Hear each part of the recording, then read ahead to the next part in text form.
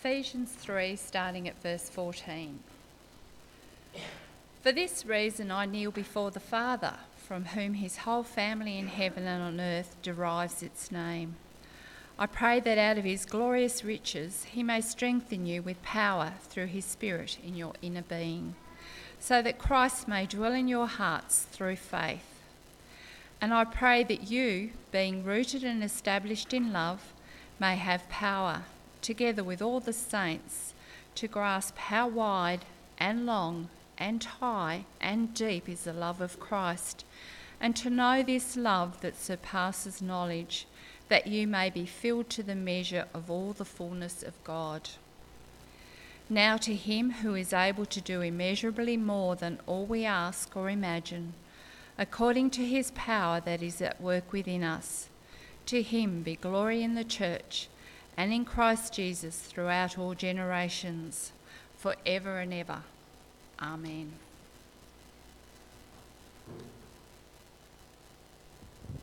Thanks, Chris. So we're about to hear from Carl. So just a reminder for everyone that that's going to come up on the video there. We'll turn these middle lights off. It just makes it a little bit easier to see. Now, I was in a discussion, I had a discussion with Katie when we got home last week about how it wasn't only a couple of months ago, it was probably more than 8 to 10 months ago that these sermons were originally given by Carl to his fellowship at the branch in Launceston. And so some of the references around what's going on in the world, while it's very similar now, just cast your mind back to 10 months ago. So without any further ado, we'll get into this communion with God. Thanks, Ben. Other people that maybe you don't really look forward to seeing that much. Maybe you find it hard to talk to them. It can be a little bit like that with God. The question that we're thinking about today is not, do you have a relationship with God through trusting in Jesus? The question that we're thinking about today is, what is the quality of your relationship with God? What is your experience of relating to God? Is it rich and wonderful and full of delight and joy? Or is it a bit thin and pretty empty? When was the last time that thinking about God brought a smile to your face and lightness to your heart? When was the last time joy kind of overflowed out of you because of who God is and what he's done? When was the last time you just enjoyed God simply for who he is and not because of him getting you out of a tight scrape? When was the last time you spent time in prayer just speaking about God and enjoying God himself? If the answer is never, or almost never, then this is the sermon for you. Because we were made for that kind of relationship with God. We were made for that kind of rich and beautiful interaction with God. That rich and beautiful interaction with God is at the heart of prayer. Like last week, we're going to be jumping around various places in the Bible, but the key place we'll be looking at and working from is the New Testament letter of Ephesians chapter 3, verse 14 to 21. If you haven't read that yet, you might like to pause the video now and read that before you go on. Well, those verses from Ephesians chapter 3 are really profound. They're a prayer from Paul that show his own rich and deep communion with God. And they're a prayer that the Ephesian Christians would have that same kind of deep and rich communion with God. Paul says in verse 14, "For this reason I kneel before the Father, from whom every family in heaven and on earth derives its name." Paul begins by coming to the Father in prayer. And what does he pray for?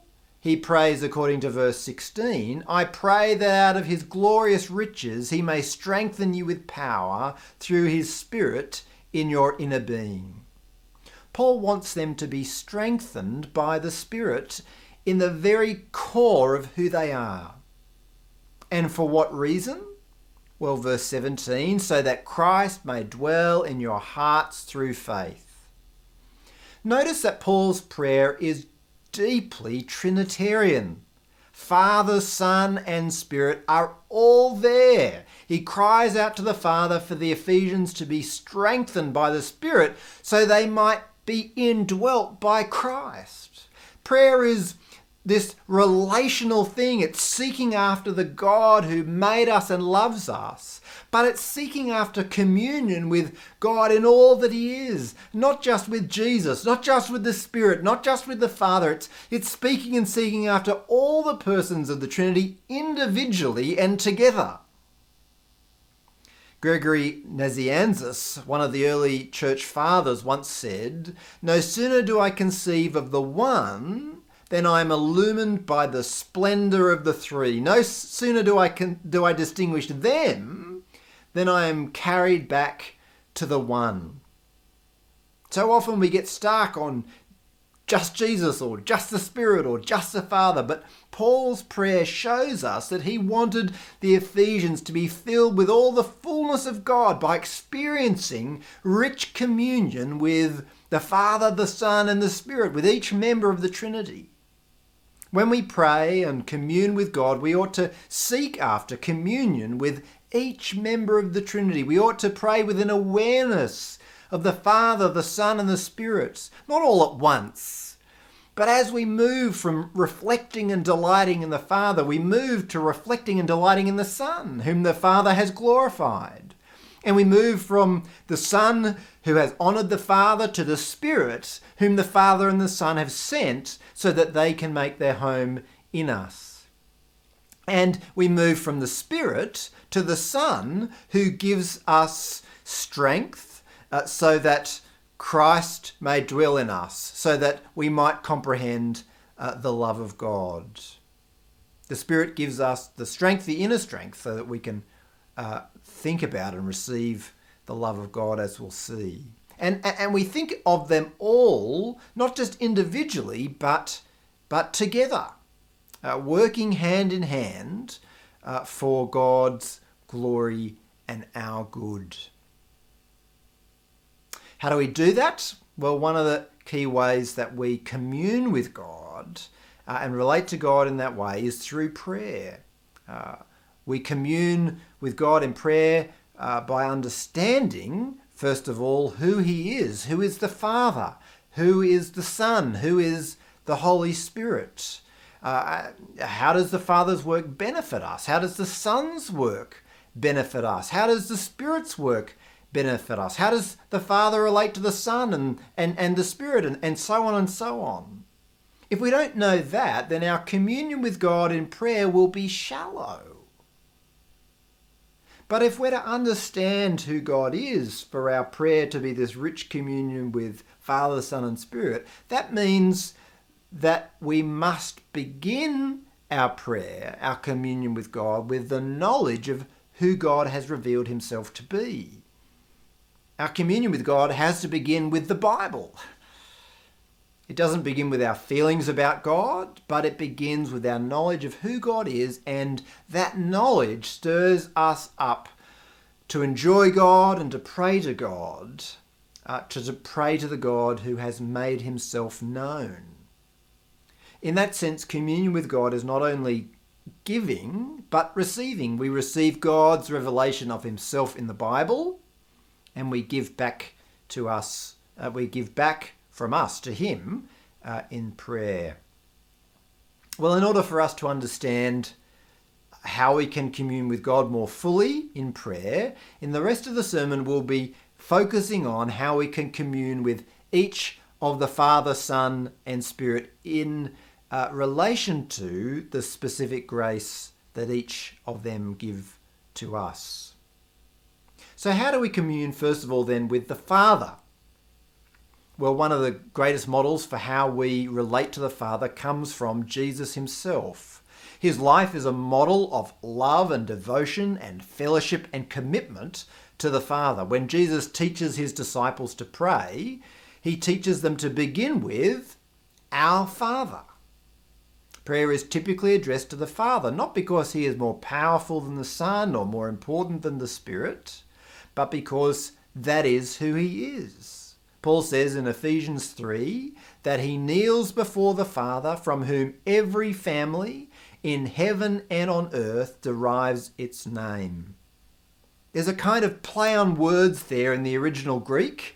Paul is kind of saying that God is the Father from whom every human fatherhood is derived. In other words, fatherhood is at the very core of who God is. Our family groupings reflect his nature. How do we relate to the Father then? Well, at the risk of stating the obvious, we relate to him as a child relates to a father.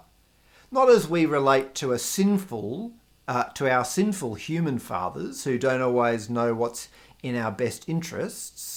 No, we relate to God as the perfect Father who always cares for us, who always does us good, who sometimes gives us what we didn't ask for and sometimes keeps from us what we did ask for because he knows exactly what we need.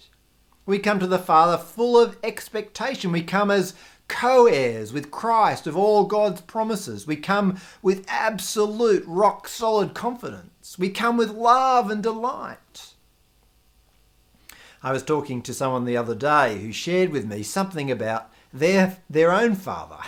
It turns out that their dad is quite a talented musician, and I had no idea about that. And they said to me something like, "That's just another reason why I think that my dad is the greatest person I've ever known."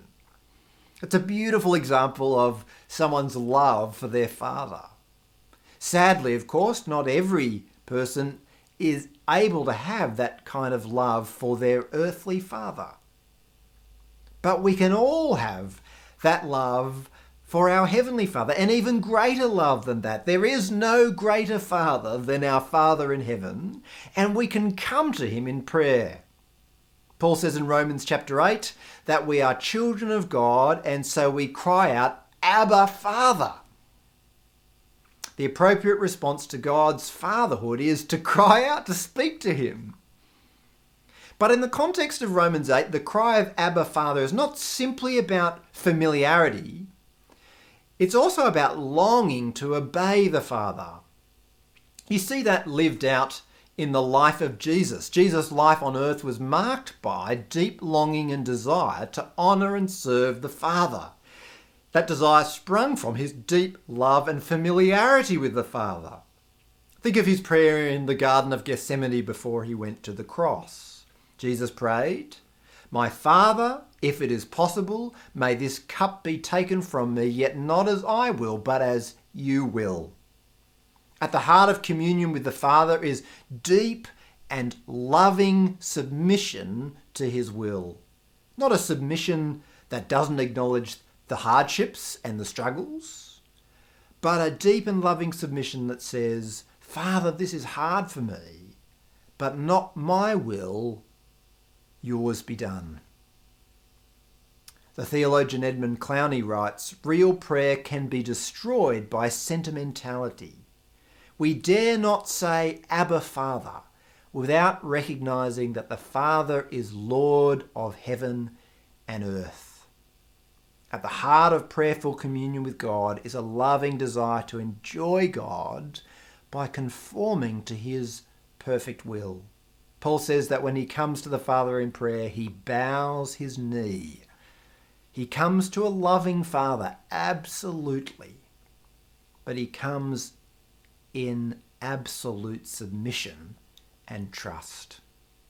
There's no greater delight than to come to the Father in an earnest desire to know him more as our Father and submit to him more fully. So we commune with the Father as our loving Father, but we also pray and commune with the Son. Although Jesus instructs us to pray to the Father, there is a place for speaking with and communing with and enjoying the Son and the Spirit as well. Certainly the Bible shows us that Jesus as the Son is worthy of the same praise and worship as the Father, For instance, in Revelation chapter 5, we hear the assembly in heaven crying out, "To him who sits on the throne and to the Lamb being Jesus, be praise and honour and glory and power forever and ever." And we can find examples such as Stephen in Acts chapter 7 addressing his prayer to Jesus to rescue him. "Lord Jesus," he says, "receive my spirit." So although we address prayer chiefly to the Father, it can be legitimate to address the Son or the Spirit directly in relation to their own work, which is to say that we relate to the persons of the Trinity in the way, in response to the way in which they relate to us. How do we relate to the Father? Well, we relate to the Father as a Father. That's why prayer is chiefly addressed to the Father. How do we relate to the Son? Well, first, we relate to him as our mediator. Just before the verses we read from Ephesians 3, Paul says in verse 12, "In him," that is in Jesus, "and through faith in him, we may approach God with freedom and confidence." Jesus is the one through whom we can approach the Father.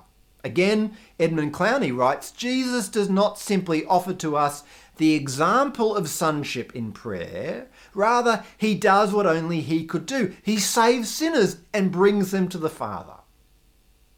Jesus has not just modelled prayer, Jesus has opened the way for us to call God our Father. It's important to understand that there is no way to the Father apart from through God the Son, Jesus Christ. In the Bible, not everyone is God's son. Only Christians are God's sons and daughters, because access to God comes through Jesus' death and resurrection in our place. In other words, communion with God is a privilege that only comes through knowing and trusting Jesus. Our communion with God is anchored in our union with Christ, which we receive through our faith in him. Union is the foundation. Union with Christ is the foundation from which our communion with God flows. And while our experience of communion with God can grow or diminish at certain times in our lives, our union with Christ through faith in him is a constant. That doesn't change. If you have entrusted your life to Jesus, then you are God's child, and you can always come to God through prayer with boldness. That doesn't change. On the other hand, if you haven't given up everything to follow and to trust Jesus, then you can't do that. You can't come to God with boldness and confidence.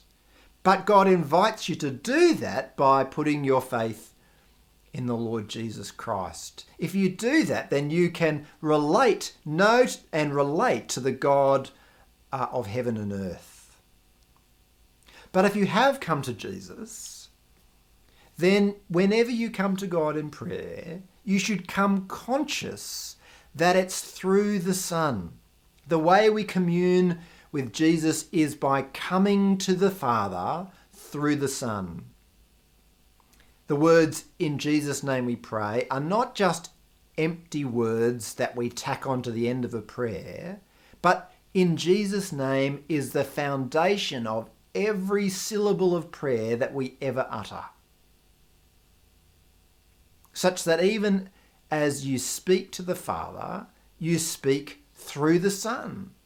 Prayer is a double communion to the Father through the Son. We pray, "Father, I come to you as your child. Lord Jesus, I thank you that you've opened the way for me to your Father." So in prayer we commune with the Father as our loving Father. We commune with the Son, who is our mediator. We also commune with the Holy Spirit. It's the Holy Spirit who makes us children of God. If the death and the resurrection of Jesus has opened up the way for us to become children of God, it's the Spirit who actually makes us children of God by giving us new birth into the family of God. So when we call God Father, we do it out of an awareness that the Spirit has brought us into God's family. The Spirit has fundamentally changed who we are. We are no longer defined by our nationality or gender or job title. We're defined by one thing: we're children of God. So as we pray, Abba, Father, we do that through the Spirit.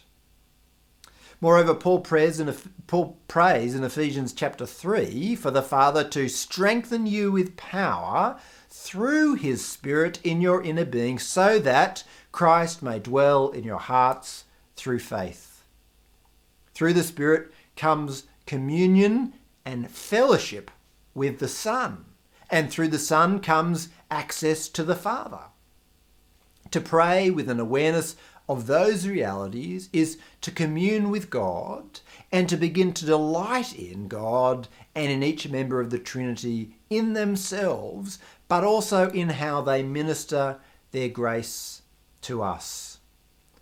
Finally, the Bible tells us that the Spirit helps us to pray. It says in Romans 8, in the same way the Spirit helps us in our weakness. We don't know what we ought to pray for, but the Spirit himself intercedes for us through wordless groans. And he who searches our hearts knows the mind of the Spirit, because the Spirit intercedes for God's people in accordance with the will of God. The Spirit helps us in our weakness to pray, to commune with God. He does that by knowing what's in our hearts better than we do. He does it by expressing what we're trying to express to God better than we can. And he does it by turning our often selfish and self-interested requests into things that line up with God's will and purpose. So as we pray, we commune with the Spirit. Or rather, the Spirit communes with us. He comes to help us, to strengthen us, to groan with us, and to pray with us. And as we realise that, as we appropriate that and enjoy that, our communion with God deepens. We pray, Heavenly Father, I come to you as your child. Lord Jesus, I thank you that you've opened the way for me to the Father. And Holy Spirit, know my heart and make my innermost thoughts known to the Father. Help me to pray. We come to the Father through the Son by the Holy Spirit.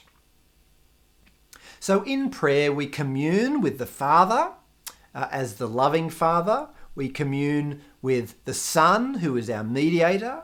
We also commune with the Holy Spirit, who strengthens us, unites us with Jesus, and helps us in our weakness to pray. But before we finish, let me point out one last thing. Notice in Ephesians 3, the end to which Paul prays, he says in verse 17 that his prayer is that you, being rooted and established in love, may have power, together with all the Lord's holy people, to grasp how wide and long and high and deep is the love of Christ, and to know this love that surpasses knowledge, that you may be filled to the measure of all the fullness of God. Paul prays to the Father that they might be strengthened by the Spirit so that Christ may dwell in them. He prays for Christ to dwell in them so that they might know the height and length and breadth and depth of the love of God in Christ. And he prays for them to know the fullness of the love of God in Christ so that they might be filled to all the measure of the fullness of God. To be filled to all the measure of the fullness of God is not to become divine. It's not to become God, nor is it simply to become mature. Rather, it's to be filled up with as much knowledge of God as it is possible for a human being to know. It is to be full with God. That is the great end of communion with God. That is the great end of prayer, to be filled with the love of God, to kneel before the Father, to be strengthened by the Spirit, to be united with the Son, so that the love of God fills our hearts, so that God Himself can fill our hearts. Well, I found it recently to begin my day and to begin my time of reading the Bible and praying by reciting these words from Psalm 103. Praise the Lord, O my soul. All my inmost being praise His holy name. I do that to remind myself that the end of what I'm doing is to delight in God with my inmost being, because it's so easy to forget. It's so easy just to read the Bible and to pray without that awareness of what are we doing. We're hearing God speak to us so that our inmost being might delight in him. We're praying to God out of the overflow of that deep and rich joy in him. Of course, there's so much more that we can say about communing with God. There's so much more that we can say because communing with God is only limited by our knowledge of God. And what we can know about God is unending. God is infinite. There's always something more that we can know about him from his word that will enrich our communion and enjoyment of him. The 17th century theologian John Owen wrote, "So much as we see the love of God, so much shall we delight in him and no more." Our delight in God is limited by the love of God. And the love of God is expounded and built up by our knowledge of God in Christ Jesus. Well, I wonder if you've ever experienced or known that love. I wonder if you've ever known that fullness. I wonder if you've ever known the delight of your heart being filled by God as you come to the Father in prayer through the Son and by the Holy Spirit. That is what God offers us in prayer. That's what God offers you in prayer. That's what God offers us in the gospel. To know him, to know his love, and to be filled with him. Let's pray. Heavenly Father, we come to you, great God of heaven and earth. We come to you and our hearts are full, because you are a wonderful God. You are a God who calls us your children. Oh Lord, it's hard for us to fathom. It's hard for us to grasp what it means that we could be called children of God, but that is what we are. Father, you are such a loving God, full of grace, full of mercy, full of compassion. You know intimately our situation. You always give us what we need. You never keep anything from us that we need for life and godliness. Heavenly Father, we thank you so much. And we thank you that you sent your Son so that through him we might come to you. Lord Jesus, thank you for entering our world, taking on humanity, becoming like us, becoming a merciful and faithful high priest, that we can come through you to your Father so that we might know your Father as you know him. Oh Lord Jesus, we give you praise and we honour you for that. Holy Spirit, we thank you and we pray that you would continue to do what you have already done. That is, to strengthen us in our inner being so that Christ may dwell in our hearts through faith. We pray that through that we might know the love of Christ, the height and the breadth and the depth and the length of the love of Christ, which is beyond knowing. Oh, Holy Spirit, give us that strength so that we might be truly filled to all the fullness of God. Oh, for that, Lord, that our hearts would be full. Lord, we confess that so often our hearts are not full. They're full not of you, at least, full of ourselves, full of our hopes and our dreams, our aspirations. Oh, but Lord, that they would be full of you. Please do that mercy. Do above and beyond what we could ever ask or imagine. We ask it for Jesus' sake and in his name. Amen.